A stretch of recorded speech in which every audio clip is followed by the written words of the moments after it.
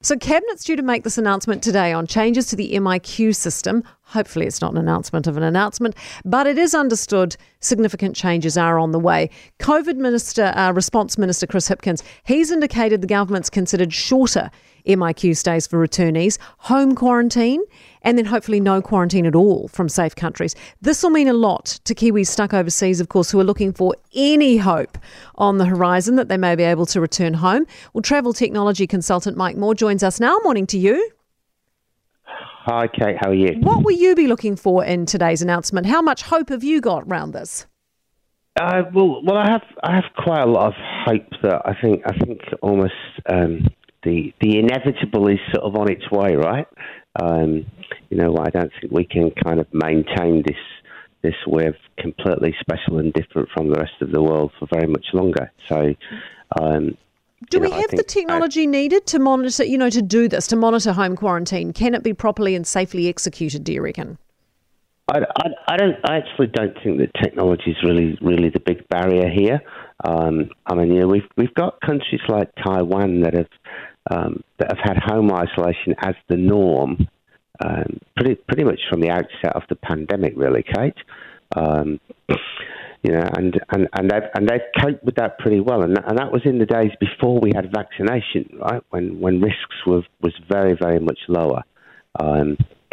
So I think most countries that have adopted home isolation have done it on a relatively straightforward basis. I mean, apps, phone calls, regular checking. And in many countries, there's sort of maybe some level of sort of view that people go, well, actually, you are supposed to follow the rules, and if you don't follow the rules, then somebody is actually going to dob you in, as people would like to call it. Oh, we got a lot of dobbers here. What about the actual MIQ system? I mean, this would potentially ease pressure off that, right? I mean, could that work better, do you think, and would it free up more rooms? Well, clearly it will, right? I mean,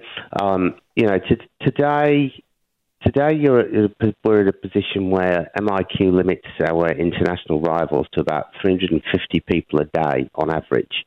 And pre-pandemic, the number of people coming into New Zealand was 18,000 a day. So that's a huge, huge difference. So we're at a massive choke point. The numbers are currently constrained because of the cost of MIQ, the difficulty of MIQ.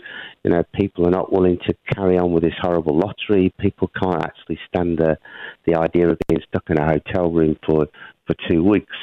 So the pent-up demand, I believe, is absolutely enormous, Kate. Yeah, I mean, I don't understand then why Hipkins said that, despite these efforts, it doesn't necessarily mean that more rooms will become available. I can only assume he's attempting to just lessen the demand or, dull down people's expectations a wee bit, because I imagine for Kiwis overseas, they'll be holding out hope of something tangibly beneficial to them today. Well, it's not just for people overseas, right? It's for people like you and me and many others who are here and desperate to go and see family overseas as well. So that it's a two-way street. I think the point is there's not going to be an immediate fix here, but I think that the signs are that things are going to get probably get easier quicker. Moving MIQ as one of the things that's been mooted, from say 14 days to 7 days, that actually only increases the number of people you can let into the country from 350 to 700 a day. So that's still massively short of demand. It's still twice as good as today, but it's still horrible. And actually, I already heard a story of people arriving just very recently from Queensland being told that after 3 or 4 days they can probably go home. Interesting. So I think I think the other big driver here is that this makes not a lot of sense now, right? When here we are in Auckland and our situation is actually worse than at the border, and we can no longer even leave our city, never mind leave the country. Yeah, exactly. And of course, we've got more cases in the community than we do in MIQ, so that doesn't make sense either. Mike, thanks so much for being with us. Mike Moore, travel technology consultant. Someone says on the text they're changing it just in time for Jacinda's trip to Europe. Don't even get me started on that.